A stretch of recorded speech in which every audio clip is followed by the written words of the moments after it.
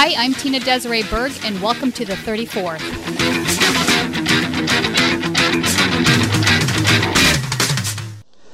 You may remember that in 1851, the New York Herald Tribune, under the sponsorship and publishing of Horace Greeley, employed as its London correspondent an obscure journalist by the name of Karl Marx. We are told that foreign correspondent Marx, stone broke, and with a family ill and undernourished, constantly appealed to Greeley and managing editor Charles Dana for an increase in his munificent salary of $5 per installment, a salary which he and Engels ungratefully labeled as the lousiest petty bourgeois cheating.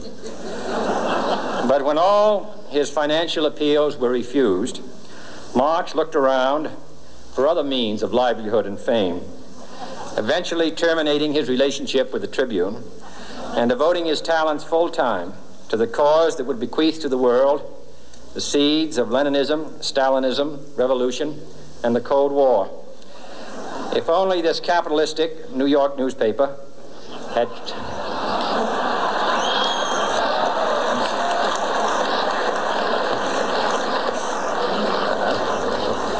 treated him more kindly, if only Marx had remained a foreign correspondent, history might have been different. And I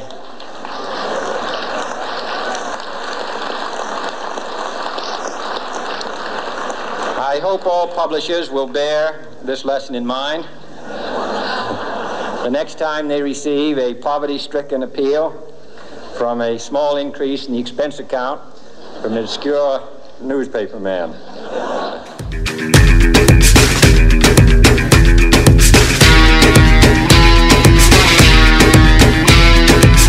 So today we're going to be speaking with Mal Hyman, who is running for Congress in the South Carolina Congressional District number 7. Welcome, Mal.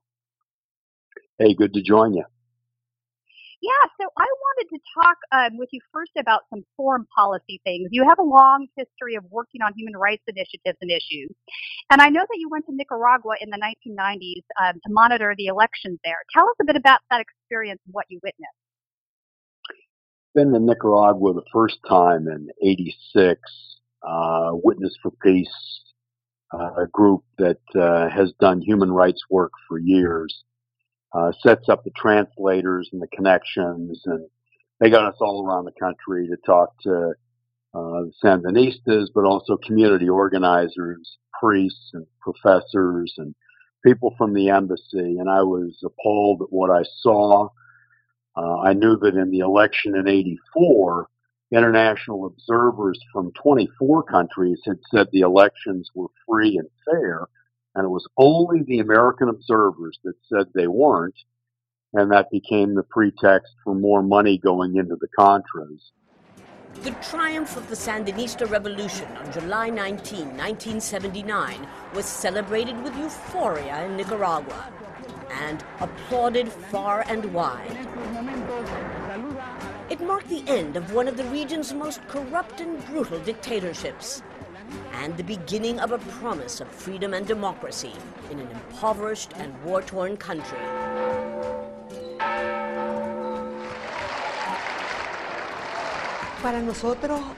It was the culmination of a long struggle, a victory for our country's independence, sovereignty, and self-determination.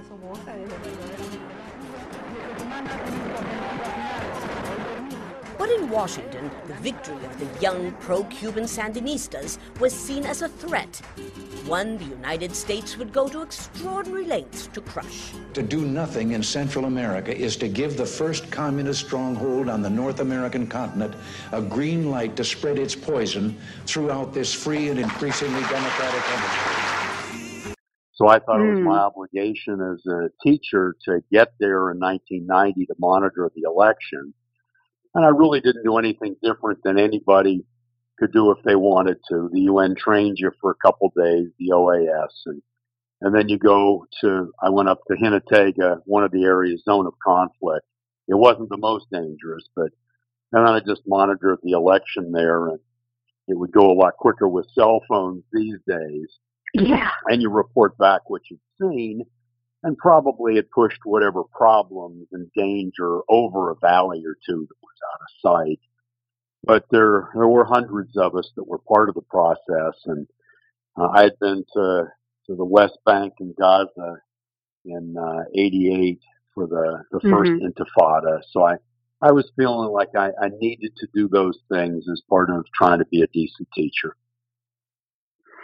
Right. So when you were in Nicaragua the first time, I didn't realize as early as the 80s. So you went there twice? Yeah. The first time was just 10 days, more fact-finding, and you typically will bear witness when you come back and try to talk about it. And the second time, I felt that I should be part of the election monitoring process. So it was a little bit more involved. And I've only monitored 2 elections, that one and Mexico in '94.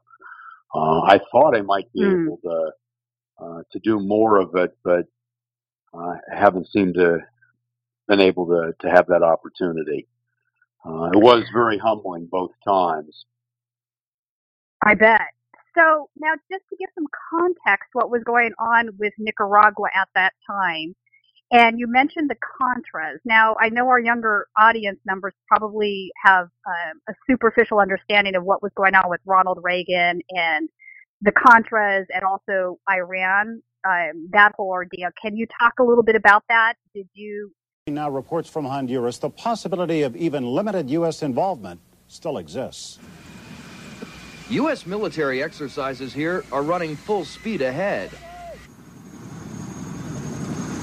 While American troops were being deployed to 4 training locations far away from battle zones, Honduran warplanes were bombing Nicaraguan positions in response to the Sandinistas placing down landmines as they withdrew toward the border. And as long as Nicaraguan troops remain inside Honduras, the possibility exists that U.S. air support may be used to transport Honduran troops to the border for retaliatory strikes. And I could foresee that happening. Has an official request come through to your knowledge yet? Not to my knowledge. In previous U.S. military exercises staged here in Honduras, U.S. troops were kept clear of the border with Nicaragua by a 20-mile limit. But this time, there is no 20-mile limit. While some of the groups certainly will be moving closer to where hostilities have taken place, they're not going to be in any danger area. But there is no specific mile limit. And the reason is clear. With these maneuvers designed to intimidate the Sandinistas, U.S. commanders here continue to insist they're prepared to do anything asked of them. But as American troops carry out this show of force, they are also fully aware of the controversy it's caused back home. To the critics come some harsh words. They're protesting just to protest something, okay? They don't understand that you can't have communists running free all over the place doing what they want to do. What happens if the United States get attacked by communists, or we leave it open to be attacked by communists? What happens then? Well, there are still many questions about what will happen here in the coming weeks. The only sure bet is the U.S. won't pick up and ship out until the Sandinistas do so first. In Honduras, John Crane, News 4. See anything firsthand that would sort of mold that conversation? Sure. By way of background, when the Sandinistas finally were able to prevail in the revolution in 1979, they overthrew the Somoza dictatorship that had been in power in Nicaragua since the 1930s. American interests in Nicaragua go far back, long before the 1980s Reagan era. Since the 1800s, the United States had been calling the shots, invading Nicaragua no less than 8 times, overthrowing and installing successive governments. And their interests extended to their control of land and agricultural production, meaning that the rural poor were essentially tenants on their own land. But this overwhelming U.S. influence helped create a Nicaraguan rebel legend. Augusto Cesar Sandino would lead the first armed nationalist movement in Latin America to drive American military forces from the region. Sandino's name would later be taken by the Sandinistas, who claimed to be representing his principles. And the Somozas had ruled with an iron hand, and there really was no chance to vote them out of power. And it was the embodiment of what John Kennedy was saying. If we make peaceful change impossible, we make violent revolution inevitable. It captured the imagination of a lot of people because the Sandinistas also had priests in their ranks. A number of people thought it was a revolution of Jesus Christ. There were students, labor unions, of course, peasant organizations, and when they prevailed, they tried to move toward really a Franklin Roosevelt agenda, but they were fought by the Somoza family and the old elites. And even though the Sandinistas had won awards from the UN for their ideas on health care and creating a public education system for everyone, and were building the roads and bridges and the infrastructure, they were fought very heavily through organizations that became funded by the CIA. In essence, what happened is the old Somoza National Guard fled to Costa Rica and Honduras, and our country gave them weapons and training through the CIA. They were called the Contras, and while they never took over even a regional capital or a small town, they did destabilize the economy and make it very dangerous to live in border areas. And the war continued for quite a while, and it did wreck the Sandinista economy, so that by 1990, I had a number of people tell me my heart's with the Sandinistas, but they're not going to ever be able to end this war with the United States, and the economy's never going to be able to grow. We're never going to get opportunity. So, in essence, it was one of those dirty wars in Central America where sometimes Congress was voting money through the CIA. The election in 90 took a slightly different form in that money from the United States came into the election through the National Endowment for Democracy, which was the conduit for U.S. foreign policy money that went to the candidate that was essentially supporting the old Somoza regime, a moderate version of the old Somoza regime. Her name was Violeta Chamorro, and she won the election.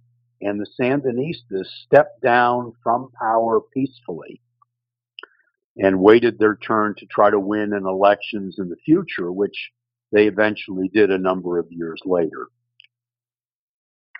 Right. So, and Reagan had been funneling money from drug sales, from weapon sales, arms sales, into the Contras, and they were also involved in the drug trade. So there was so many levels of deception and screwed upness associated.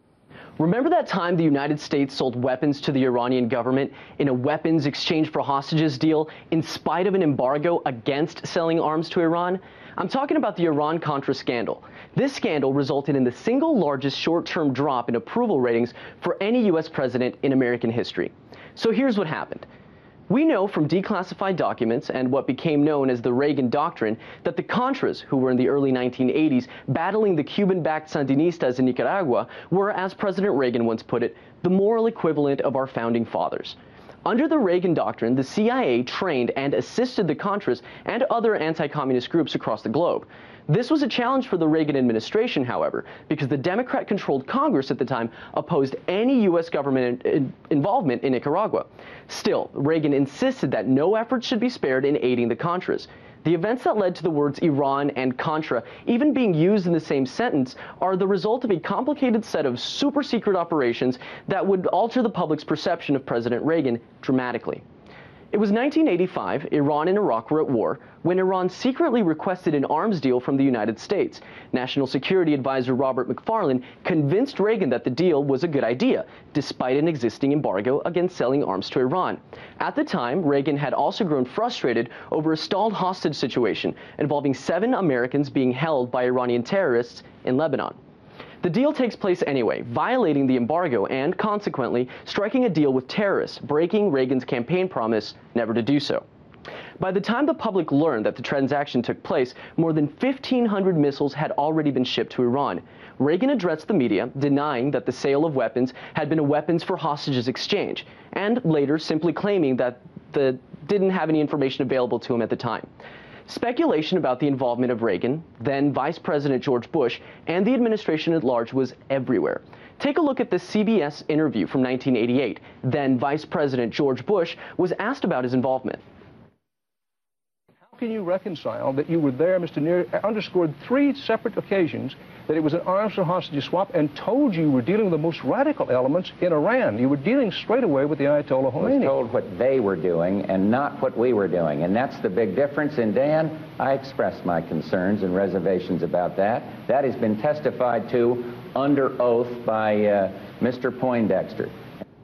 That's not the end of the story, though. During the Arms for Hostages deal investigation, it was found that only $12 million of the $30 million that the Iranians reportedly paid for was accounted for. The discrepancy resulted from a diversion of funds aimed at funding the Contras in Nicaragua. Associated with this. And to me, this was a prime example of American interests protecting empire abroad. This wasn't, they tried to sell this idea that we go to war for humanitarian issues, when at the end of the day, it's not humanitarian whatsoever. It has to do with protecting American empire. And when I say empire, I mean multinational corporations and the like. So this was one of the grotesque wars that have come out of that. And I would say, many of our involvements currently in the Middle East are also part of that same sort of fundamental thinking that occurs.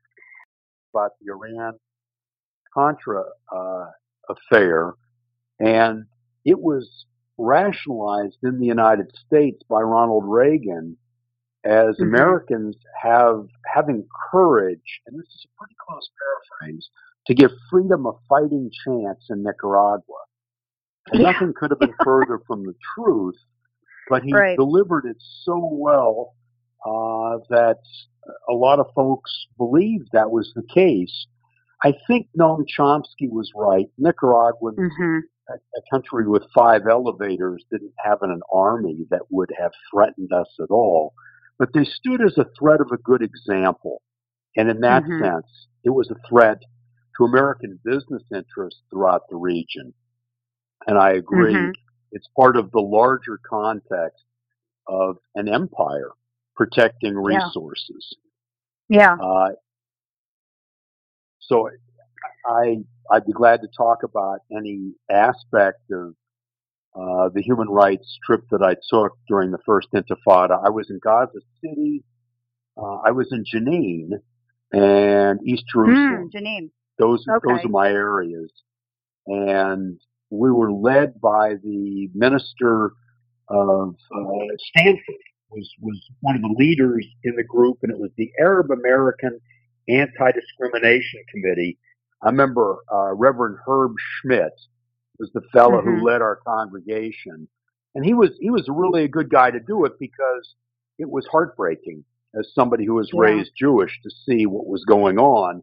And of course, my letters of introduction were in Arabic, and I dared not tell them my background, because some of them would have been fearful that I'd have been Mossad. So it was that actually makes sense.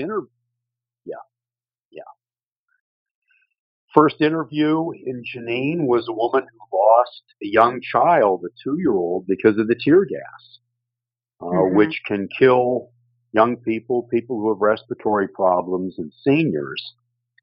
And it was rough to listen to the story. And then part of the process is I would get them to recount their story, make sure it was clear, and have them sign an affidavit on it. And I collected a number of them, as did the people in the group, and then we presented them to Congress upon our return. The Abu Rajab family is slowly but surely being forced from the cluster of apartment buildings which are their ancestral family home. Israeli settlers arrived on July 25th, broke into 3 of the apartments and moved in. Within hours, the army turned the site into a closed military zone, in effect providing protection to the settlers and restricting the Abu Rajab's access to their own home. The family say they've also been harassed by the settlers, including verbal abuse, rocks and sewage thrown at them. Hatem Abu Rajab has lost hope anyone will help his family. We only have faith in God. We have no hope in the authorities and the occupation authorities, only in God. We've tried this before, negotiations for 20 years. What are the fruits of the negotiations? Where are the results on the ground? Israeli settlers first took over the apartments 6 years ago, which they say they bought legally from Palestinians. The Abu Rijal family says the people the settlers brought from didn't have the right to sell the property. The Israeli High Court ordered the settlers to leave. Who owns the houses remains a legal dispute. The settlers live here illegally, but they do have some high-profile political support. Yeah, and it seems to me since then it's just the government in Israel has become increasingly right-wing, almost to the point where it's become neo-fascist. You have Likud, who is in control now, that's Netanyahu's party. And then you have parties that are even further to the right of Likud, like Home Party. And in the Home Party, you often see members calling for Palestinian genocide, and they're not even fearing using those particular words. Yochanan Gordon is a writer for the Times of Israel, and he posted an article on August 1st titled, "When Genocide is Permissible." I kid you not. I kid you not. I could end this segment right now, and you already know how absurd Yochanan Gordon is as a human being, and how absurd the Times of Israel is for running the story. How many people were in the room during the editing process when they said, yeah, let's run it? The Palestinians feel more and more powerless as the settlers, with burgeoning state support, move into the Israeli mainstream. They've always believed God was on their side.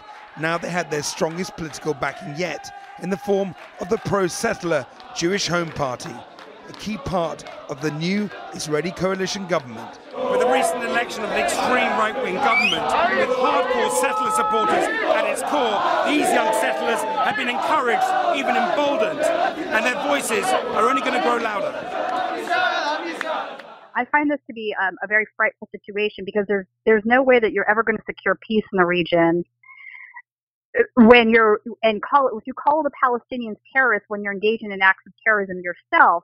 This doesn't end well for anybody, and I think they're so caught up in this cycle that they don't even hear themselves at this point. We had 2 weeks ago we had press members that were killed by Israeli snipers for simply being at a protest. Yesterday, President Trump and Israeli Prime Minister Benjamin Netanyahu had a phone call. And according to the White House readout that they put out afterwards, apparently the two did not talk about what was probably the most important thing for them to talk about. And that's the fact that just a few days ago, Israeli troops shot more than 750 Palestinians, killing at least 15. Yes, that is the correct number. More than 750 Palestinians shot, at least 15 dead.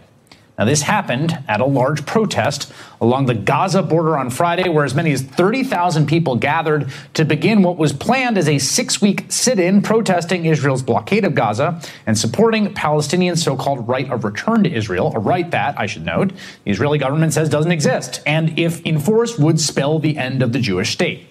Now, defenders of the Israeli military's actions will point out the protest was endorsed by Hamas, which rules Gaza in a thuggish and anti-democratic manner, and which uses violence and terror in its campaign against Israel. They will also note that at this particular protest, there were some protesters who threw rocks, Molotov cocktails, and rolled burning tires at the border fence. All of which is true, but in no way justifies what Israeli soldiers appear to have done, which is perch on a hill and pick off protesters with sniper fire. Much of it recorded for all to see. Like, for instance, this video, which shows live shots being fired at a teenager as he runs through an empty area to retrieve a tire. Or the shooting of this young man as he prayed near the border fence. As far as we can tell from the video evidence, IDF troops in sniper positions rained down bullets on unarmed people again and again and again.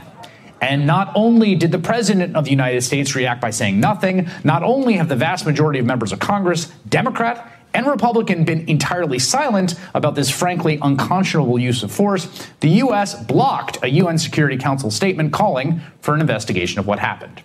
Now, from day one, the Trump administration has sent the message to the U.S.'s Middle East allies, particularly Israel and the Saudis, that they can do whatever they want.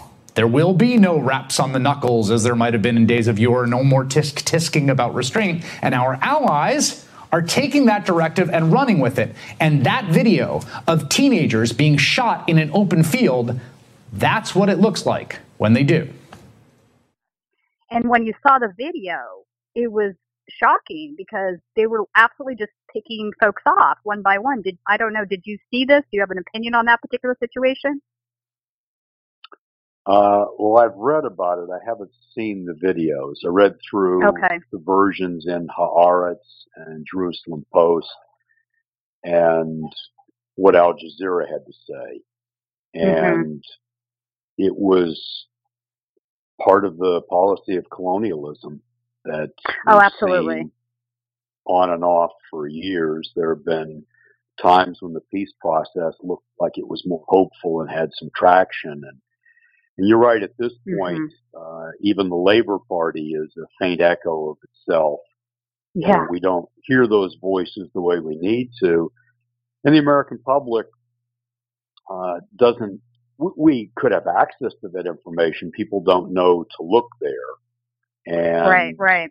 AIPAC is very careful in influencing the media. Fairness and Accuracy in Reporting has done some good studies on the power of AIPAC in the media. So bottom line is most of the American public and the Jewish public doesn't have a very good idea of what's going on over there. Right. There have been systematic human rights abuses for a long, long time. It's most appalling when it hits the press because then you realize you're totally blinded and you can't even find out what's going on, even if you're very aggressive in trying to find out. And when I was there in 2014, it was clear that the peace process was not the first issue on people's minds. They were worried about prosperity and a strong economy. So it seemed like a colonial power that had defeated the opposition rather than trying to keep the idea of a two-state solution alive. Deeply troubling. I think one of the ways out of this might be having American rabbis visit the West Bank and Gaza.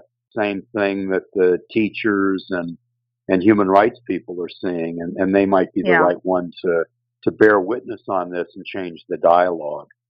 Absent that, I think we're in for a miserable 3-year stretch. This administration is blind on a number of issues, the Israeli-Palestinian issue included. Yeah, moving the embassy to Jerusalem was a very bad idea. That was one of the key parts of the Oslo Accords, was that discussion.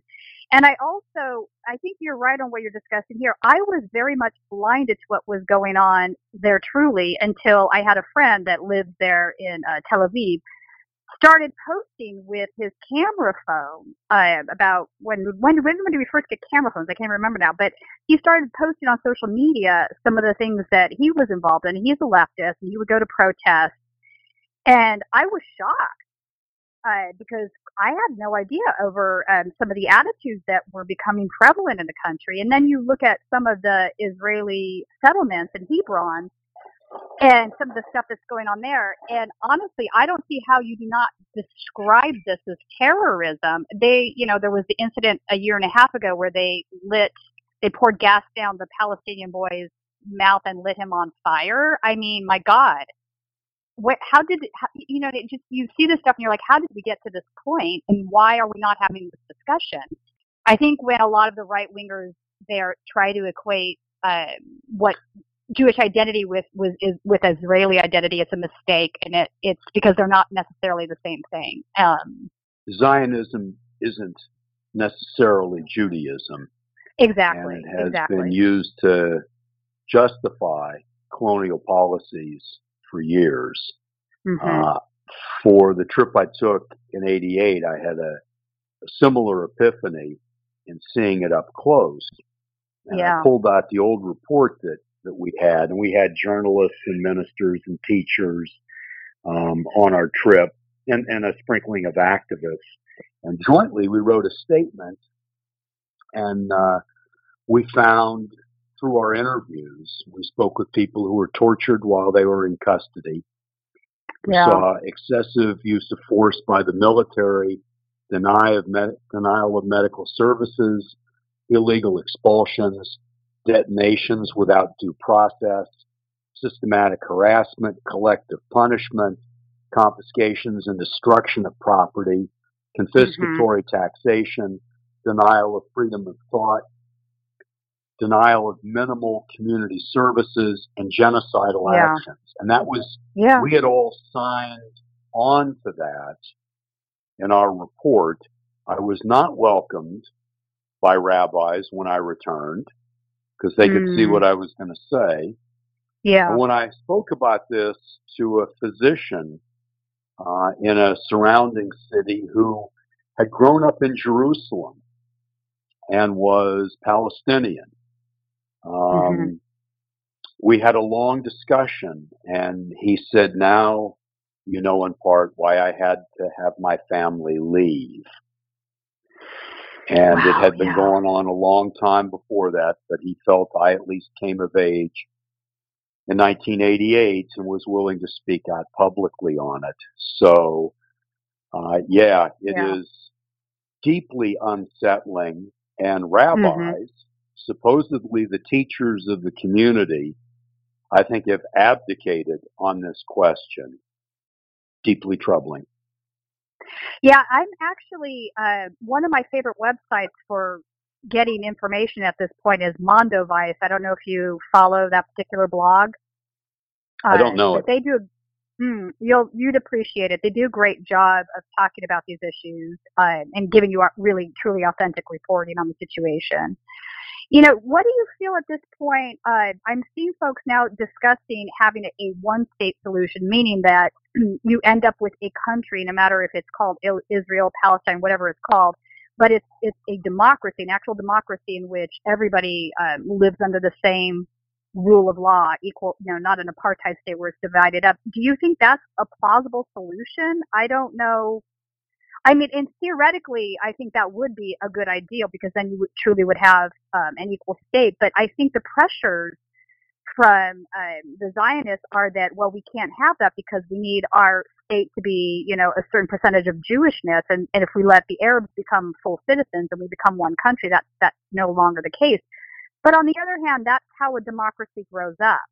Well, it's the debate over whether you want a Jewish state or whether you want a democracy, because the Palestinians could outnumber the Jewish population, and the animosity is very deep. They rarely meet each other. I mean, it's an apartheid state at this point, and we have an open ghetto in Gaza. So I think there's so much healing to be done. I know well-meaning people that are experts in the region are raising that as a possibility. And I, of course, entertain it as a possibility because what's going on now seems to be just killing the two-state solution. I'm not certain. I'd like to be in Congress on the Foreign Affairs Committee over there taking a look at it and talking more about it. But all I'll say is I'm skeptical, but I'm very open. I guess when I returned, I really had hopes for Oslo, and it seemed modest for the United States to allow the Oslo Accords to unfold and push Israel to not colonize anymore on the West Bank and create more opportunities in Gaza. And when that broke down, I'm not certain how to proceed. I'm with you, Mal. I don't know how to proceed either. I just know that it's untenable at this particular junction, and I don't. Then you also have the situation where Netanyahu's son Yair has now embraced, in just a perverse, bizarre way, has embraced Pepe the Frog and some of the doctrines. I stand with Yair and his memes, and I'm glad to see that there is an alt-right in Israel who are standing against the corrosive influence in the West of the Jewish people. Because they both agree that an ethno-state is an okay thing. And this is a very dangerous position to take, in my opinion, for Yair, because it's you know, you want to say to him, look, I understand that you want to consistently be logical here and say, I agree with an ethno-state, we agree on that, and maybe we can find some common ground. But at the same time, you're embracing a white nationalist that thinks you're garbage. This is a very racist neo-Nazi individual, and why can't you more clearly see why what he's preaching is so dangerous, and perhaps that's why you shouldn't preach it yourself? Well, I agree with you, and I think the books that are out on Netanyahu might clarify some of the ideological nature of that family. I hope that some of the corruption and business dealings at least weaken Netanyahu's hold over people. He's a gifted orator, and I think is blinded to what he has done in the West Bank and Gaza. He is in a position to be the Richard Nixon reaching out to China, and he didn't have the character or fortitude to do that. He had a lot of power. He could have used it to broker a deal, and he didn't. So I think a lot of confusion in the Netanyahu family. Yeah, and I think you're right. And I honestly believe at this particular junction is the reason he chooses not to broker a deal is because in his mind, and he's been very lenient on the settlement expansion, I think in his mind he intends to take over all the land, but that's just a done deal. I don't think he's looking for peace, and he just wants to complete the colonization. But I think the other side of that is, where does that leave Israel as far as being secure? I think it becomes more dangerous the more that they walk down this road, and I don't think that they see that that's the case. I agree with you, and tragically, they're just waiting for another intifada to take a different form. We saw some of that in Gaza with people ready to explode, and it will probably take that. The position of the Palestinians is not well understood in Israel, and the United States is not raising the issues that it needs to, and the Jewish community here is divided, but largely neutralized on the topic. So I see it like you do, drifting from an untenable status quo into something worse, where we'll be reacting to the next explosion. Yeah, sobering conversation. But I'm glad this is a conversation you're willing to have, and we certainly need more Congress members in Congress that are willing to have this conversation, because what happens there does affect our security as well. We are married in this way. Yeah. Well, I was going to say this weakens American credibility and trust in the region, and it has for decades. And Americans need to hear that national security concern. This made it tougher for us in Iraq and Afghanistan, wars that I didn't support, but it did make us a lot tougher, and it contributed to the rise of ISIS. I mean, all this, as you suggest, is part of the way America is perceived in the region, and it weakens our security. That's right. And you bring up ISIS.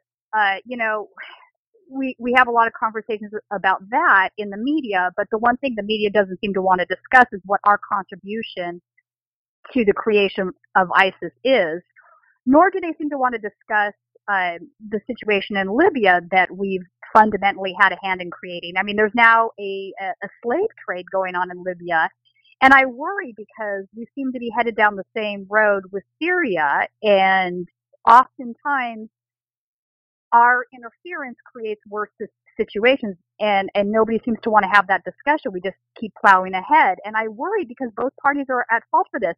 Over the weekend, when Trump was bombing Syria, I was appalled to see many of the Hillary Clinton faction saying, complaining about the situation, knowing full well that Hillary Clinton also had wanted to bomb Syria. So one of her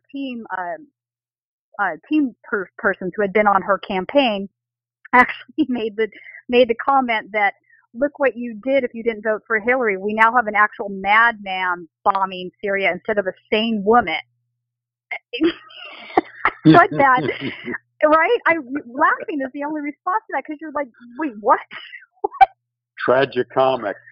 Yeah, it's hard right? to know. Yeah. Like we said, reality is stranger than satire.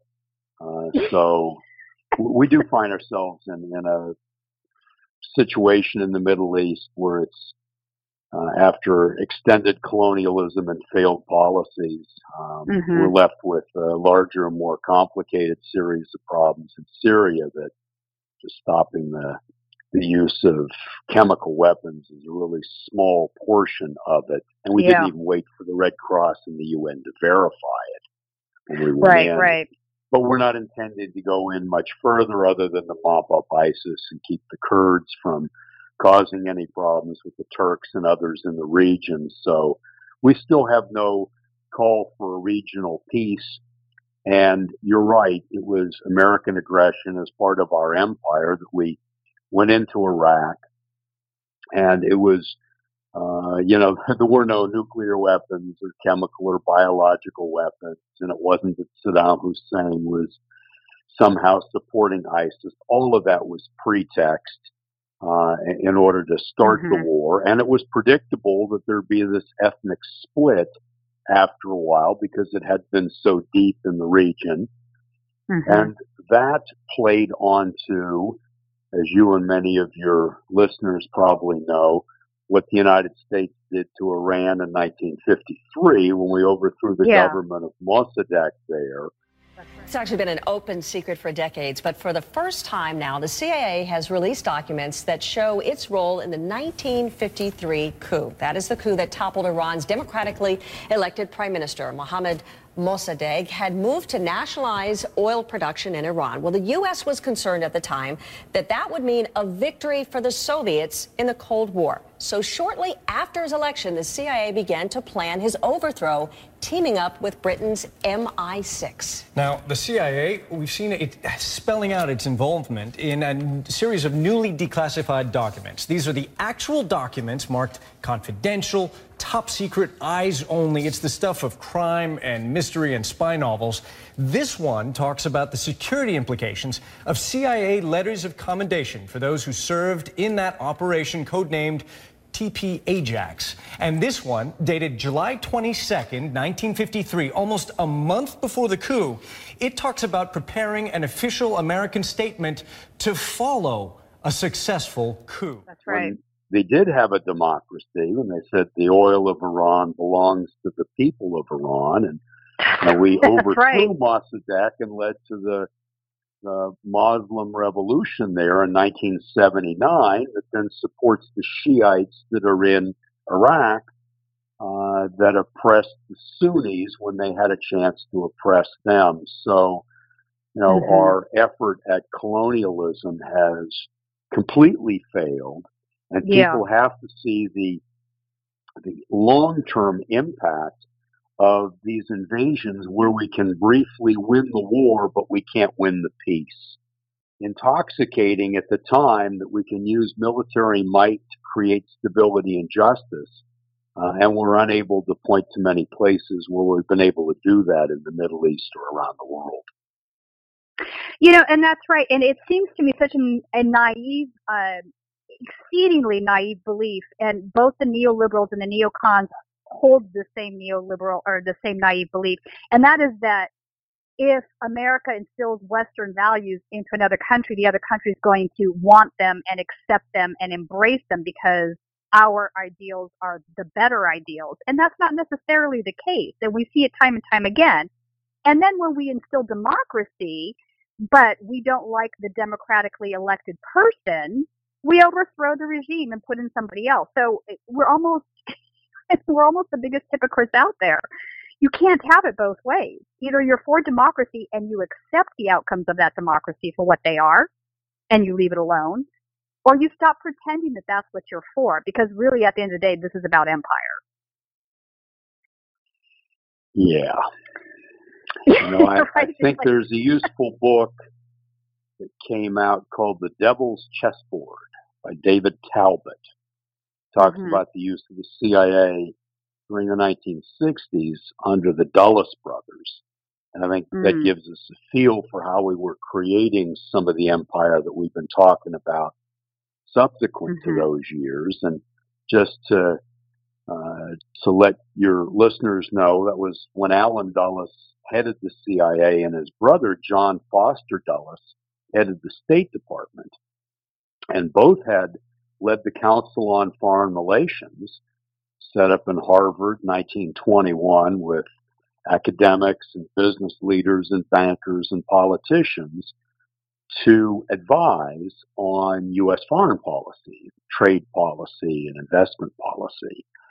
And the CIA had been, and I suspect is to this day, still pretty closely tied to American business. And absolutely. That was always justified as stopping the spread of communism, but pretty well understood in the agency that it spread the business opportunities of many businesses, and they even called it within the CIA on company business. So we've always had different pretexts for the expansion of business in different ways and subverting of democracy in the name of freedom. Nation building is hard. Democracy is on the decline. It is facing a number of challenges internationally, and American foreign policy can be used in more creative ways to help bolster civic forces, but we'll have to be far more creative in doing it. And I think it's fair to say John Kennedy was moving in that direction before he was assassinated, and was loathed by many business and banking leaders, as well as military leaders, former members of the CIA, and members of the mafia. He had created a lot of enemies, and he was reaching out for more civic forces in Central America. All that changed under Johnson almost immediately. Yeah. So, and speaking of Kennedy, you have a book coming out at the end of the year, I believe, on the assassination of President Kennedy. Tell us a bit about your book.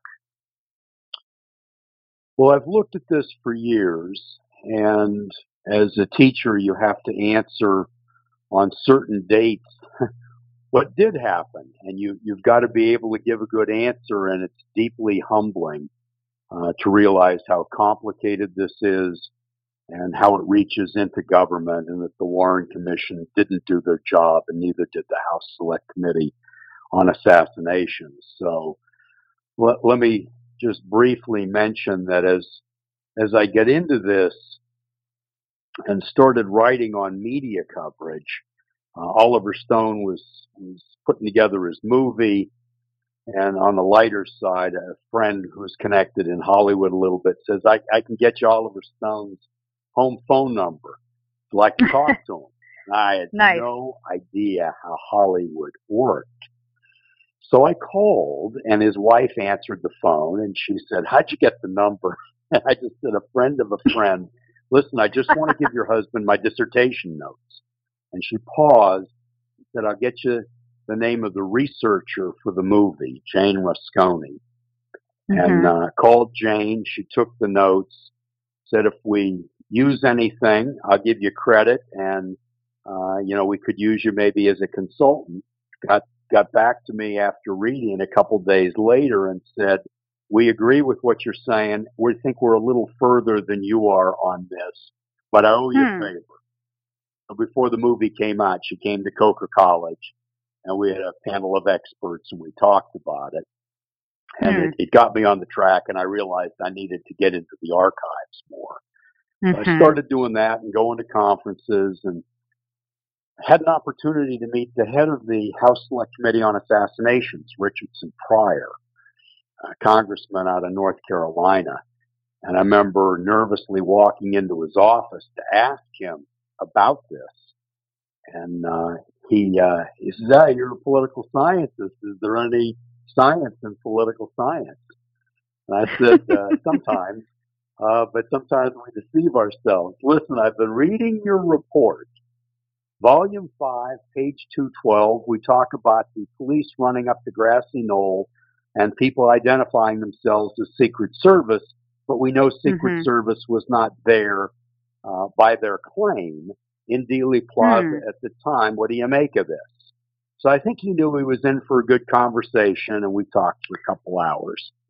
At the end of the conversation, he said he wished his committee had another 6 months, another $10 million, that he wished the military had not destroyed their files because many of their investigators were looking at Oswald's military intelligence connections, and he felt the CIA had lied to his committee.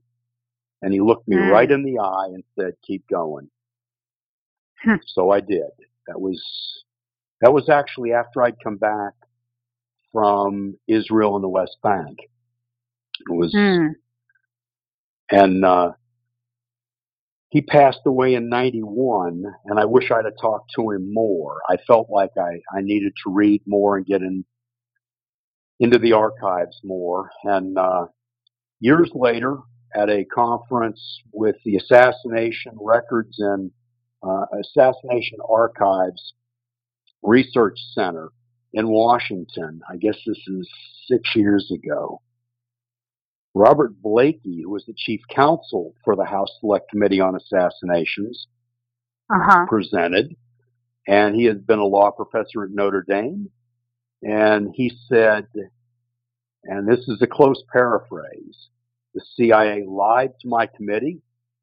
I don't trust anything that they say. They should be forced to answer for the lies to their committee, and they should turn over their files.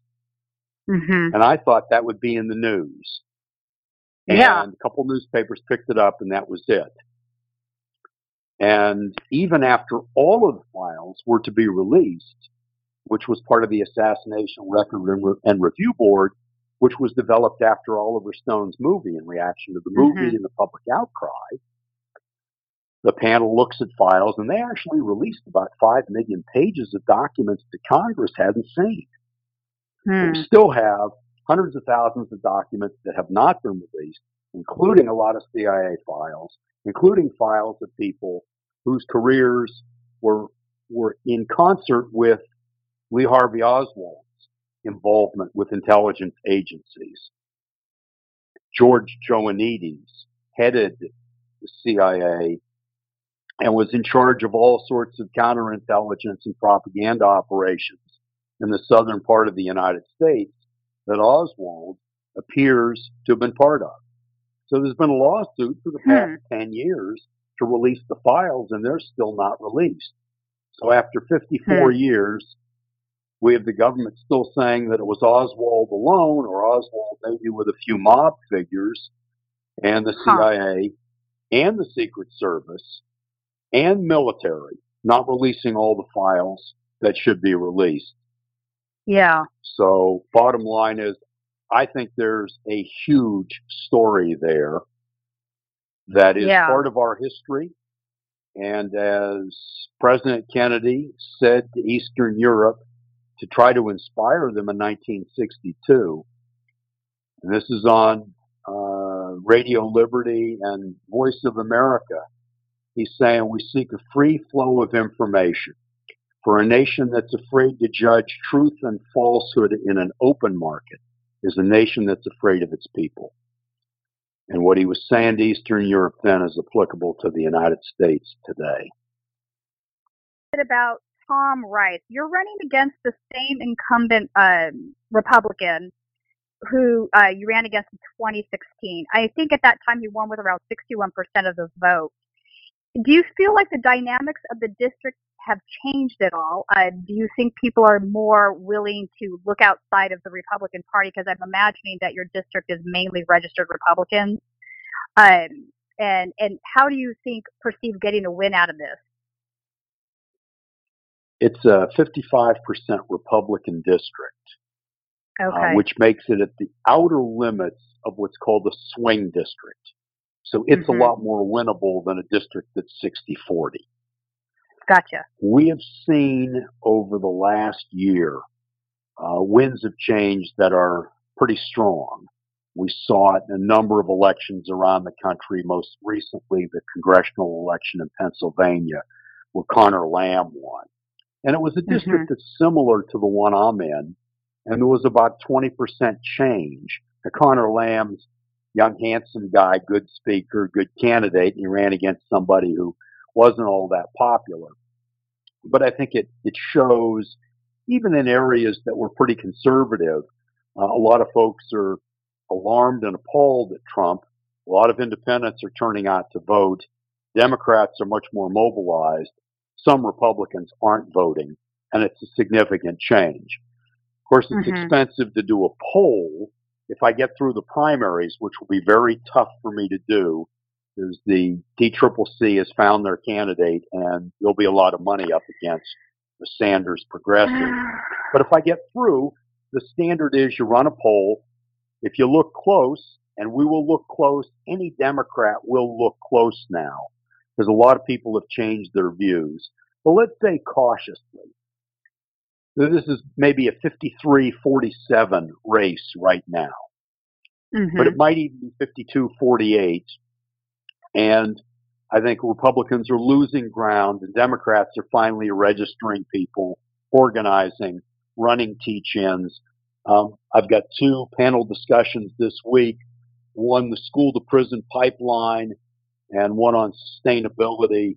So I think we are learning to mobilize differently. I'm doing ministerial breakfasts. I've been in 40 different churches. We've got people organizing in different ways. My fundraising is now in concert with other progressive candidates where we're trading lists so that we're fundraising around the country, doing a number of things differently. It's not an easy process to learn. Right.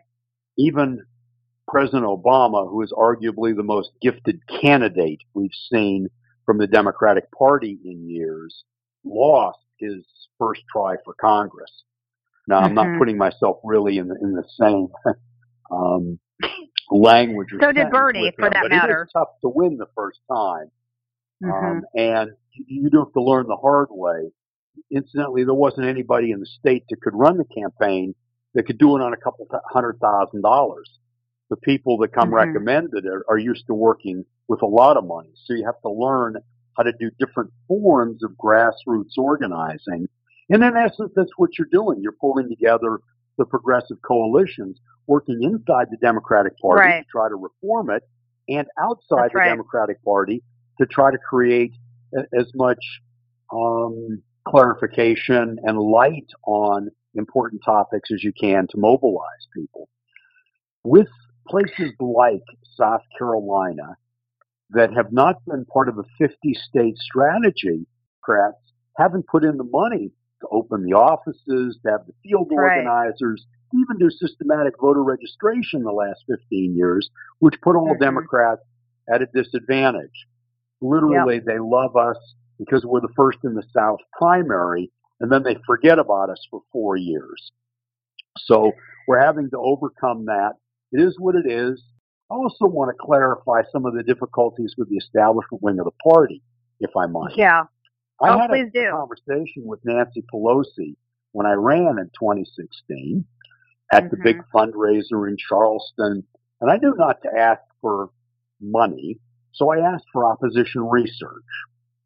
And I was informed that after I raised $700,000, to show a poll that indicates that I could win, they would help me. I have subsequently learned that when you raise that money, there's a tendency for your campaign to lose its independence. As the money comes in, the messaging starts to change as they start to frame the ads. So there is a real fight within the Democratic Party for the soul of the party. I agree. And I'm not taking any corporate or banking donations because I deeply believe nobody can serve two masters. I agree. And that money in elections is like drugs on a schoolyard. There's no decent amount. And that the Citizens United against the Federal Election Commission is the worst decision from the Supreme Court since Plessy versus Ferguson. Then freedom was defined as the freedom to be separate. And here freedom is defined as buying elections and creating greater inequality in the name of free speech. So I think we're up against it in ways that we never would have imagined. I can't imagine any of the wealthy, slave-owning founding fathers that would have gone along with the Citizens United decision. It's that bad. Yeah. And we're stuck with bad. it and have to find new ways to fight against it. So I'm trying the best I can in my neck of the woods, and my team, I'm very pleased, is going along with me. We know that you have to move very fast in a primary, that you have to clarify the issues because we're going to be facing hundreds of thousands of dollars. So we're already calling for a day of prayer and fasting at the steps of the State House on behalf of the rights of children. And this is a series of rights that Marion Wright Edelman had influenced Martin Luther King with, that King stood for, and Marion Wright Edelman was inspiring Martin Luther King's Poor People's March on Washington. She's still fighting for it. We're fighting for it, and we're calling for the churches to join in to fight for the rights of kids. So I think any organization that's trying to win from the outside has to be able to look at things a little differently, practically, quickly. You run to organize to run, and make these calls, because the church community and the Democrats and even my friends in labor and the environmental communities hadn't made these calls before, and we keep losing if we stay separate. The history of America is when we fight and unite, we win. And that's been the history of progressive movements. So we're hoping to be a spark to move that direction as well. Yeah, the DNC and the state party chairs still seem to be a bit tone deaf on these issues, and it's troublesome to me.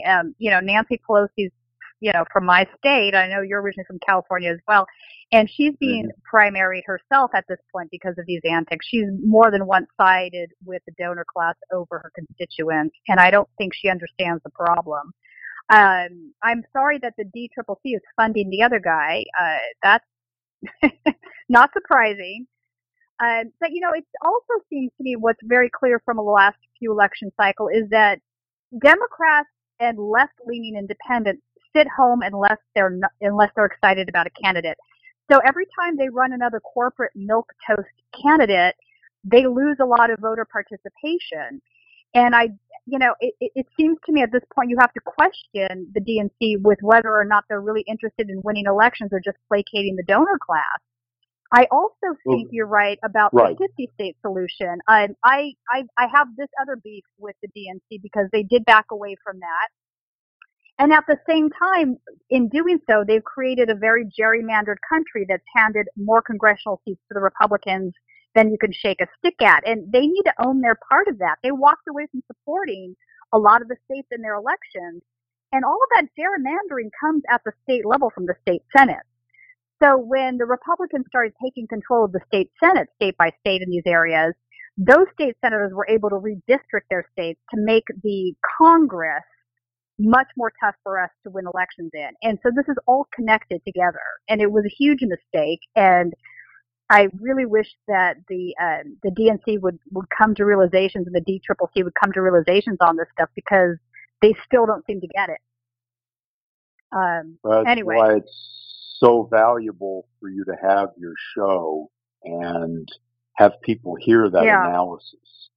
One of the fellows who ran to chair the DNC was Jamie Harrison, who was the state party leader here. I got in a fight with Jamie on Twitter, and he ended up blocking me. I'll have to send you the screenshots one day. But it was over this very issue we're discussing right now, and he didn't want to hear it. Yeah, well, I went to him. I mean, Jamie's a nice enough guy, but he's a corporate lobbyist, and he was heading the party, and he didn't do voter reg.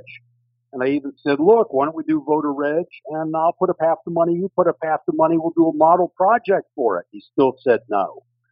And he infuriated a number of the other progressive candidates because he didn't help us any. Their metric only was money, and we were doing other things to build the progressive wing within the party, and we were shunned. And jointly, the Sanders progressives that ran for Congress and the Senate, including Reverend Dixon, wrote an open letter saying that we didn't think Harrison was ready to head the party. And we talked about our experiences. So I think the fight is both inside the party and outside the party. And I think it's a vital fight. And I think a lot more is at stake than people imagine with foreign policy that could be led by Pompeo and Bolton to walking away from the Paris Accords, to this tax bill that's the latest chapter in class warfare, taking food out of the mouths of children to give money to the wealthy that are wealthier than biblical kings could have dreamed of being, addicted to their wealth, and we gave them more money. Now I'll give business speak that some could follow on where those corporate profits were actually going, according to the Harvard Business Review 2014. 90% of corporate profits were already going to stock buybacks, higher dividends, mergers and acquisitions, and management salary. Only 10% was going into production and research and development. And this tax bill made taxes on foreign investments even lower, so that it gave no incentive to invest in the United States. And if I might, let me go a little further. Transnational corporations that pledge allegiance to the best investment opportunity, not to the United States of America. That's correct. And we're fighting that, as well as a president that's the poster child for the 7 deadly sins and all the problems that have festered for a while, so that we have the worst inequality since 1928. And I think the church leaders are so far behind on protecting their congregations that it is deeply unsettling.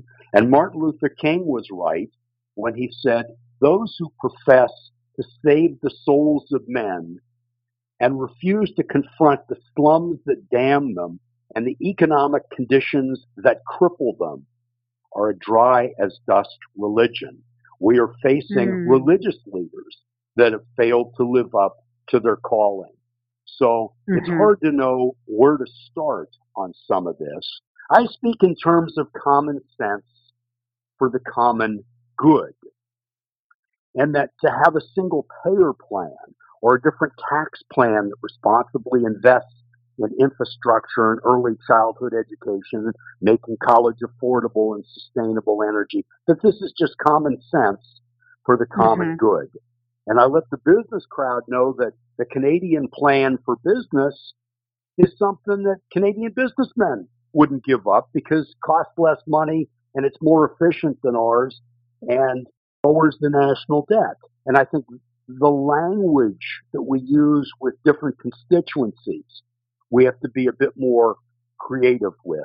So I'm confident that even in a conservative district, that we got a lot of wind at our back, and that if I can get in front of the business crowd, that we can win them over. We have sweet reason as well as justice on our side.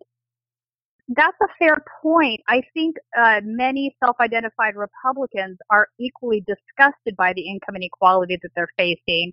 They may not understand the deeper reasons as to why they can't find a job that pays them decently, why they're making less money now than they did 10 years ago, while the cost of living has increased.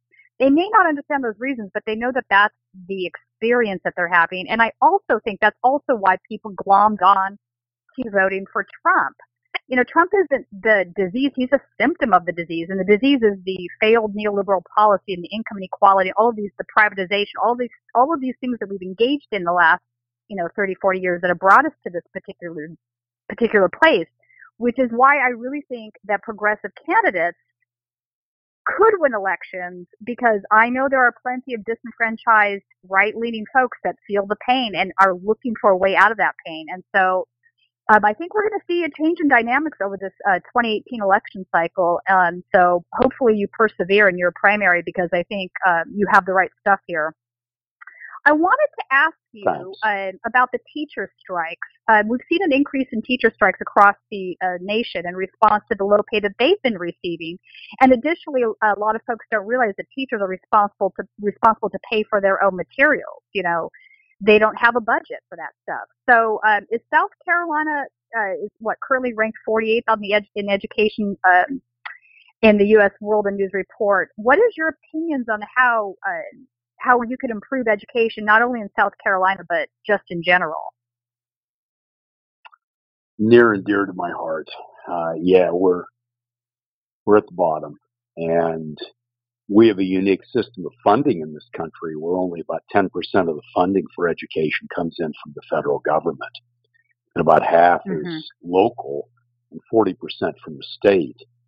And I don't see that changing quickly. The movement is more toward charter schools with the illusion that those will be more efficient. I mean, teachers have been underpaid in non-union states for a long time, and for years teachers have taken on average $500 out of their pocket to buy books and materials for students, and I'll bet you that's an understatement on it. A lot of good teachers are buying other things for students in need, and I think there's a calling to teaching, but right now we're pulling from the bottom third of our college class to go into teaching because the pay is low and the conditions are tough, and we essentially handcuff teachers and have them teach to the test. When I started teaching in 1976 at the junior high level, I had 6 classes and 40 in a class. And it didn't take long to see in the teachers' lounge, all the teachers were burned out. So that this isn't a new phenomena. We can look around the world for different systems that would work better, but it would take a significant education reform movement to get there. Everything from Montessori that could be used in the public schools for younger kids to, let's say, versions of the Finnish model. The country of Finland years back decided that it was going to be an honor to be a teacher. You were going to be respected. You were going to be trained well with 2 master's degrees, and you would start out at $80,000 a year. And they don't give any end-of-year tests, achievement tests, and their students are the best in the world. So, and that's embraced by conservatives in Finland. It's non-controversial. The conservatives in Finland are taking the positions like Bernie Sanders. So I think we can see those models, but I think we're a ways away from some sort of movement to get us there. And Betsy DeVos and the right wing have picked up a head of steam, and desperate people in inner cities will go to some of these charters if they can get scholarships. So it's fragmented the debate on things, but you know, it's been clear for years if you start kids earlier, you have trained teachers at an early age for 3K and 4K, teachers with master's degrees, that kids do very, very well. I mean, that's long been part of our research, but we don't fund it, just as we don't fund rebuilding the infrastructure or putting money into making college affordable or picking winners and losers in a field where it's clear that we're going to have to invest, like sustainable energy. I mean, ultimately, I think we've got to make the case we need to invest in America so that we get these possibilities. But education reform has fascinated me for years. I took a look at the Korean system back about 10 years ago, and I think it has a lot to recommend it, but it's a little rough. But, you know, there's no reason to have a 180-day school year when around the world it's 220 to 240 days. Right. So, you know, we put all of our young people at a disadvantage, and the inequality of funding is baked into the system, and that's not fair, nor is it productive for the country, nor does it stabilize families. I mean, I think teachers could be trained differently. In South Carolina, they're not required to take even one class on intergroup relations. They're not required to take an additional class in economics so they can explain what's going on in the world. So those that get through, you know, many will go on to advanced degrees, but we could do a better job paying, retaining, and training teachers, having classes that are smaller. You know, I think that's a place to start on things. But again, 90% of the funding is state and local. So we've got to build a broader movement rather than, just winning back a congressional seat. Well, we definitely need to overhaul our attitudes towards education. I agree with you on that. My family's from Malmö, Sweden, the south of Sweden. And Sweden, you bring up longer school years, et cetera, et cetera. And Sweden's very similar to Finland in that they put a higher premium on education, including the conservatives, because they see it as an investment in their economy. A more educated workforce contributes to the economy and society in a broader way. It's more sustainable in the long term. There's less crime. So the way it's perceived is much different than it here in the United States. So we need to sort of overhaul the way we look at that, I think. You're right. I also know that you are a graduate of the UC system, as am I. So when we attended University of California, it was still largely funded by the state under Pat Brown's master plan. Now flash forward to 2018, and less than 10% of the funding is coming from the state. So the UC system at this point might as well be private university. They're looking to their alumni and other folks to fund the system because of the way it's been defunded by the state. So I think we need a fundamental change in that area as well. And I know when Bernie Sanders was talking about having tuition-free public university, a lot of the pushback that he received from the Clinton faction of the party was that was a unicorn thing that he was asking for. But how could this be a unicorn thing if it's something we once had? This is something we had and we gave away. We engaged in privatization. That's what we did. So I agree completely with what you're saying. It's plenty doable. Right? We've succeeded in the past. I started at UCLA in 1968. It was $300 a year. I didn't realize how fortunate I was, and I thought it was such a good idea it would last forever. And we can do it again. We can make those investments, and we will make families stronger and communities stronger and have less crime and be able to do a lot of things in society that we've long dreamed of doing by educating our youth better. And Sanders, I think, was also right.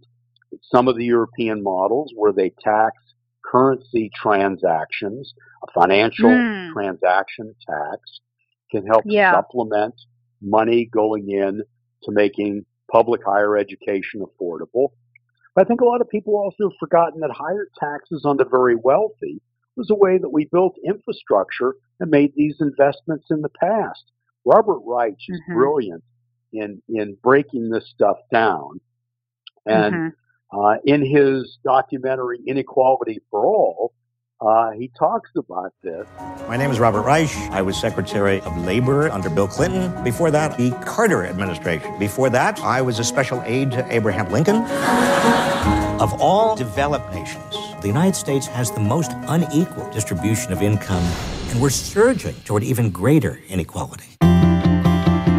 1928 and 2007 become the peak years for income concentration. It looks like a suspension bridge.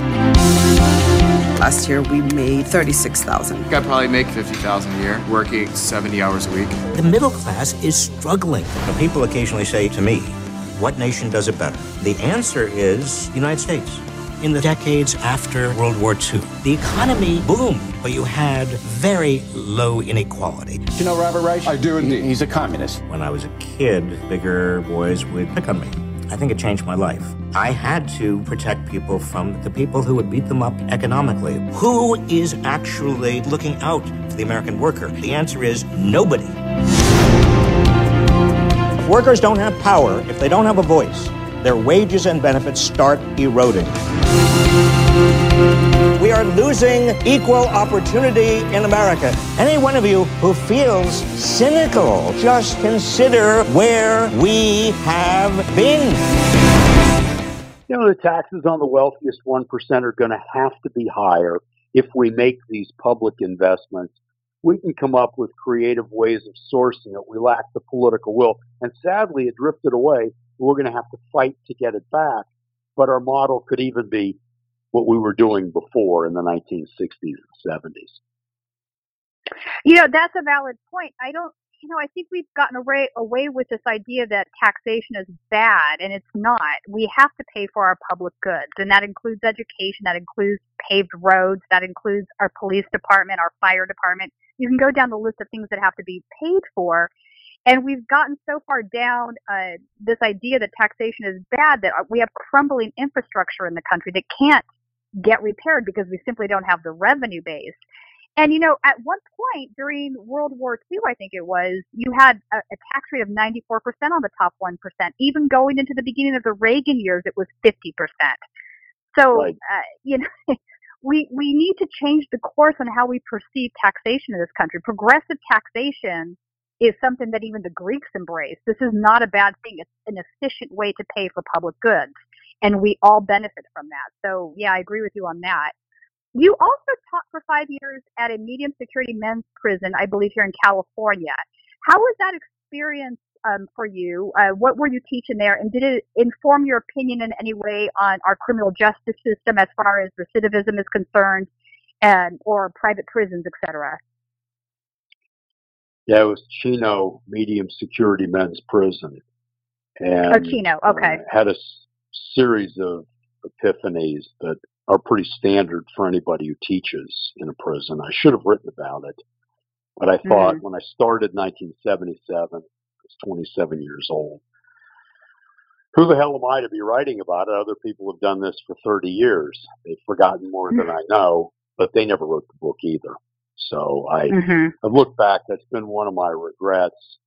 Early on, after my first few weeks where I got over my nervousness, started to learn the culture and the language, I found that I was at what had been the honor prison, and they had been very creative with programs to reach inmates. Back in 77, they were teaching them how to do underwater welding, but it was only a handful of people. It was like 20 people could get into the program. They gave me a green light to set up a GED preparation program. And when I succeeded with that, it was a green light to invite in guest lecturers, yoga teachers. I could do whatever I wanted. I stumbled into playing basketball with the inmates just because I did sports in high school. I thought, well, I'll give this a try and get my workout in, and maybe I'll get to know some of the guys better, and it'll help me as a teacher. And it was always an interesting game. It was a 5-to-life game. You didn't drive the lane. But afterward, I got people to talk in ways that I never could in the classroom.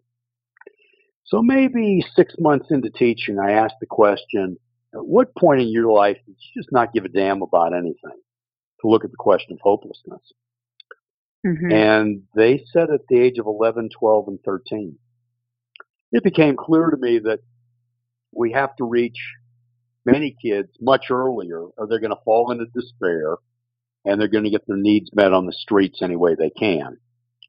And after a while, when I started to get a better sense of prison culture and language, I talked more with guys of how they joined gangs, and could they get out of gangs, and what happened if they stayed in gangs, and would they get a chance to push drugs afterwards with a franchise in a certain area. And I started to hear a lot of stories. And as long as you are open to listening and realize that half of it's going to be BS, you're going to hear an awful lot of stories that are things that someone raised like I was in the middle class couldn't even imagine. Right. So it did kind of change me to somebody who was more in solidarity with the working class. I realized prison reform was seen as a liberal do-gooder idea, and it really should be common sense conservatism if you want to stop crime and strengthen families and create more liberty and justice for all. You just have to recognize what's going on. And, the human factor. No question about it. And I'll tell you what was the most successful of the programs in changing the lives of inmates was conjugal visits. In a trailer within the confines of the prison, 2-day visits with the family. Make love to your wife, be with your kids, have a few meals, watch TV together. It ought to be framed as family values. It would save money, save families, lower crime, and we know it works. It's worked for a long time. In the state of South Carolina, that's seen as coddling the inmates. Right. South Carolina that had a prison where some of your listeners may know they had seven people that were killed 3 days ago in a prison riot. 11:30, we entered the first dorm at Lee to take that dorm back. We had enough people there to enter safely, and we took that dorm back. At 12:30, we went and entered the second dorm at Lee and safely took that dorm back. At 2 o'clock, we entered the last dorm at Lee and started conducting the roll call counts. As you know, there were 17 people that were injured last night and 7 deaths. What we believe from the initial investigation is that this was all about territory. This is about contraband. This is about cell phones, and you've heard us talk about these over and over again. These folks are fighting over real money and real territory while they're incarcerated. The inmate who has spoken with us said that he watched as inmates' bodies lay outside on the sidewalk with no authorities around, with no one attempting to provide medical attention, and correctional officers remaining in what he called a control bubble, in a secure space where they have windows and cameras where they can monitor certain parts of the prison. So there's a lot to fight on it, and it's just not an issue that's much engaged in my neck of the woods. The most successful methods in the state of California were at the Chino prison. Before we imprisoned so many people, we didn't have any room to put them. So money for those more experimental programs dried up. But they were teaching inmates to repair a tractor, how to farm. Right. And the same person that was doing that was also teaching them how to get through a GED and their counselor. And they had groups of 9 or 10. And it was very successful. So, again, we've seen models work in the past. We've lost some of our history on that. And you know, I'd like to be the first member of Congress that has the honor to serve who's actually taught in a prison that could share this on the floor of Congress. We recently saw Trump overturn the offshore drilling or reinstate our ability to have offshore drilling. And, you know, both of our states have beautiful coastlines that I would imagine you would want to protect yours as well. What is your stance on what Trump did, and how do we fight this? Most of the communities up and down the Atlantic coast agreed, and were able to get their chambers of commerce to agree. The communities saw what happened with the BP oil spill.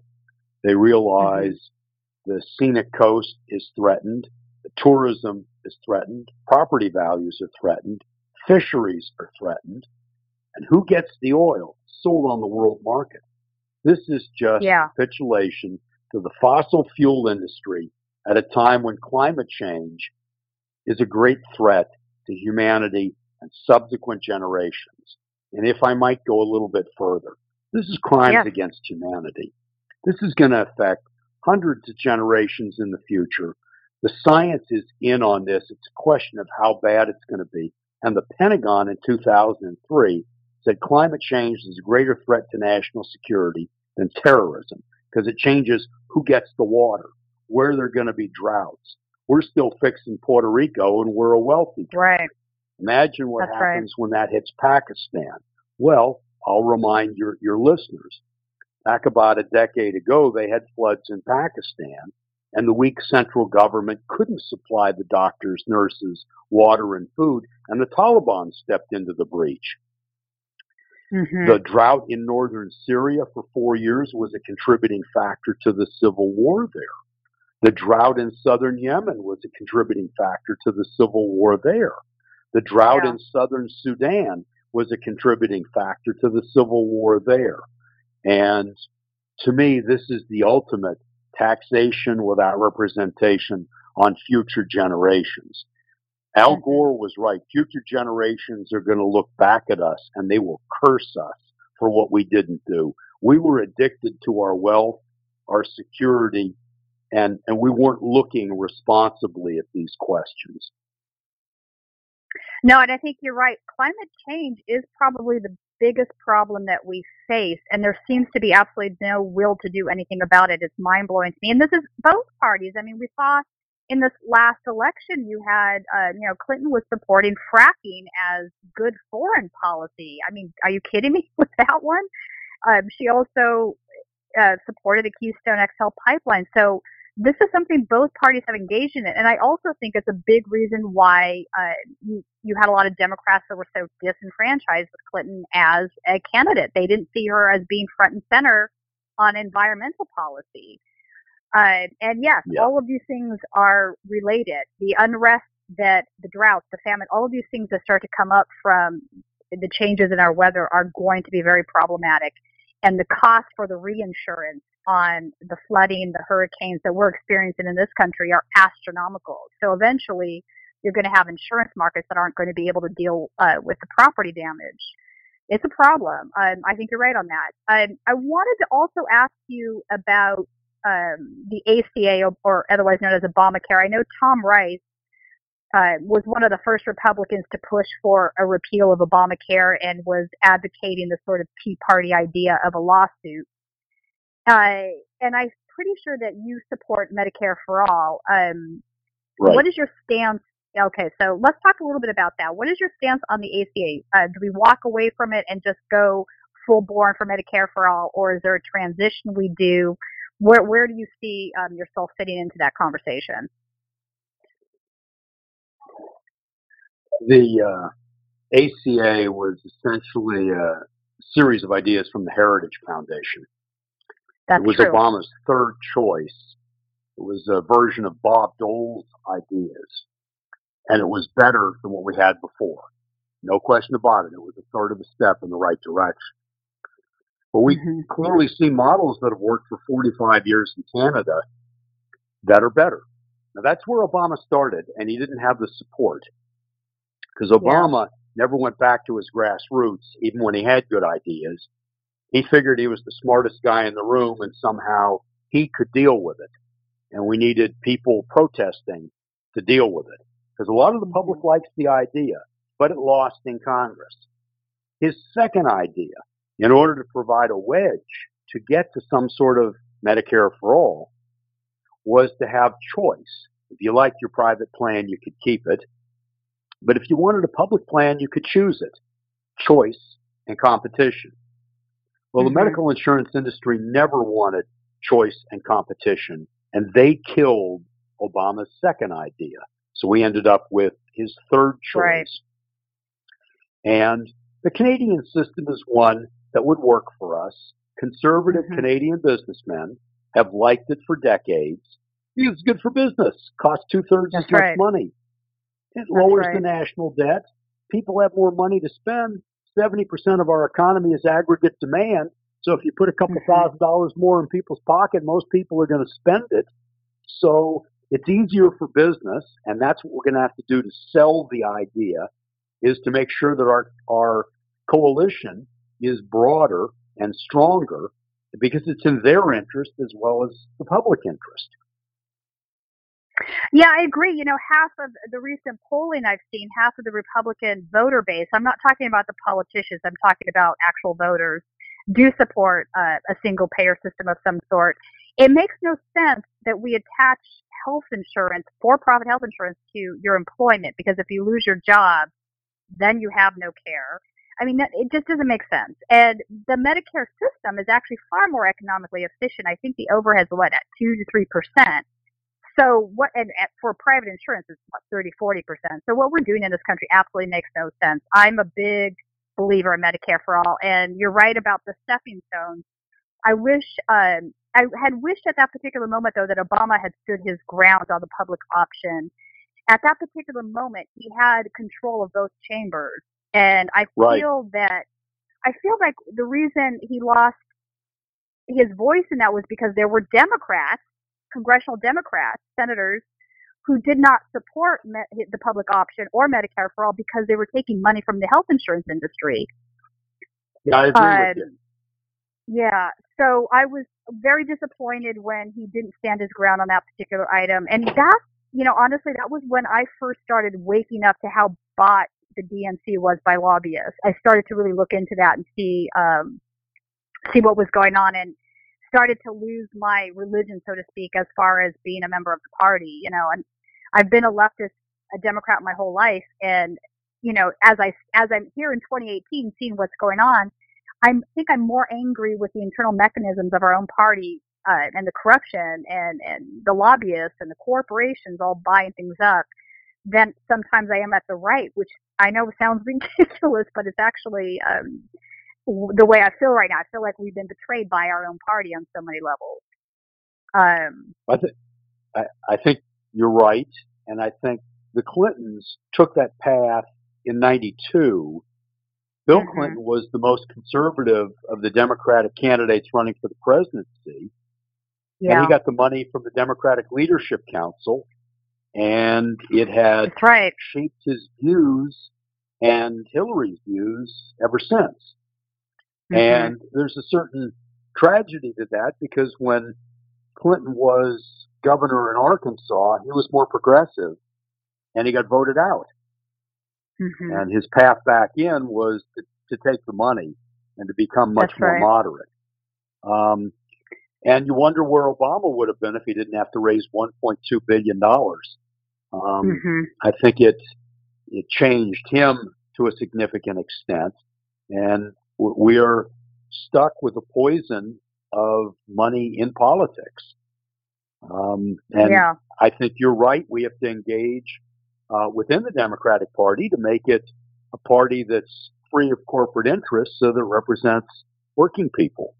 And I think that's, until we do that, there'll be populist appeals from the Republicans, but a desperate population can get fooled. Fox's strategy is right out of Joseph Goebbels. It's the big lie. Yeah, no kidding. They're not afraid to lie, so that CNN or Clinton or Democrats aren't just disagreed with on principle, they're demonized. They have their line of the day, so it is corporatist, but also borrowing tactics that can deceive and have. Yeah, I don't disagree with that. And the unfortunate reality is, time and time again, Democrats hand them over arguments to be made. They keep engaging in sort of bad decision making and hypocrisy, where you see it happening and you just kind of shake your head like, you just opened yourself up for attack from Fox or from the right. And I want our party to become clean, because until we are clean, we're not fit to fight, if that makes sense. And that's where, we won't be fighting for the right things. And you're right. There is a battle for the soul of the Democratic Party right now. And while it is an awkward fight, all people really have to do is join up with their county party and start to speak out. Do voter registration and talk to people, because I think sweet reason is on our side. And from what I've seen, the new people joining the party, which aren't in that great of numbers, are basically people that agree with us. Yeah. So that you're a right. lot of wind at our back, but we aren't able to. We have to get some people to office that are saying these things, so that we can give a sense of hope that we actually can work within the party system. Now, where I am, I ran fusion with the Greens and the Working Families Party, but they're awfully weak. They didn't do much to help out, and they're still not doing much to help out. I know they're going to love me saying this, but it's the truth. Well, they don't have the money and the numbers that the Democrats do, so we have to Dem enter, so to speak. I understand the Dem exit people. I get their anger. It's completely justified. But what you're saying right now is just a fact of the matter. We are in a environment in which these two parties, the Democrats and Republicans, have the infrastructure, they have the money, they have the power. So if we really want to change politics, we have to infiltrate the party and change what it is. We can't get the same worth from just burning it to the ground, even though it'll feel good. You know what I'm saying? Yeah, it's not a system like Europe that's multi-party. We're tough Right, we're not on third parliamentary. parties Yeah, here. that's right. Although on the local level, I have voted for Green Party folks. I have voted for independent folks, and I would do so again without batting an eyelash if they're the right person for the job. So, like we have here in California, Gail McLaughlin, who is running for lieutenant governor. She's running NPP independent. She was the mayor of Richmond for 2 terms that took on the bank. She was the one that was using eminent domain against the banks during the crisis to take back the properties for the homeowners. I don't know if you followed this story, but she's been endorsed by. About it. I like the idea. Yeah, she's a warrior. Yeah, she's great. She's a warrior, and she's been endorsed now by Our Revolution. But she's running as an independent, and she has my vote in my support. But again, I was talking with Sin Canova this past week, and he made a really valid point. In California, we have a semi-open primary system. So it's not as difficult here because we don't have the 2 parties controlling the primary system entirely, and independents do have a voice in it. You can legitimately end up with 2 Democrats in the final showdown, or a Democrat and an independent in the final showdown. It's not necessarily going to be a vote splitting situation where you have a Democrat and a Republican, and that's the way it is. So I also feel, for this reason, having seen the benefits of that in the state, I would like to see more states become open primaries. I think they're much more democratic. I think you have a better chance of winning if you're not fully engrossed in the politics of the party. And I also think you end up with just better candidates across the board. What do you feel about open primaries? Do you think they're a good idea? Is that something you support? I think there's a lot to recommend it. We don't have it here, and I think it could open up the dialogue. I think that's part of it. I think people have to be willing to engage and get outside of their comfort zone ways to bring about change. I think I end with a call to action, and I mean it. I think our involvement is experiential learning, is our best teacher. Mm-hmm. Theory until you get into the fight. And then you learn how to frame the issues, how to mobilize, and how to be able to work better with others and unite to fight more effectively. So I call for fighting at all levels, wherever people want to fight. If they want to fight to bring about an open primary, or they want to work at a local level, or they want to fight on environmental issues or prison reform or jobs. And I'm flat out telling people, I think we need to pray more, reflect more, read more, talk lovingly with others who disagree with us more, and organize more. All change comes from the bottom up, not from the top down. When the people lead, the leaders will follow, and then I try to shift into gears to get people to do more. I think you're correct on that. The change is going to come from the bottom up. And I would also like to encourage folks to run for delegate positions within the party on the state level in their state, because that's where a lot of the decision making happens. And the more progressives and Bernie crafts, et cetera, that we have in those positions, the more likely we are to change the way the party sees things. I think that's a good way to get involved. Absolutely. So where do people go if they want to donate to your campaign? So if listeners are hearing this and they think you're running a good campaign, where should they go? It's malhyman.com is the website, a work in progress. And also people might want to look at my Facebook page, MAL4 Congress. And same thing for Twitter. The website is Malhyman, MALHYMAN.com. Fantastic.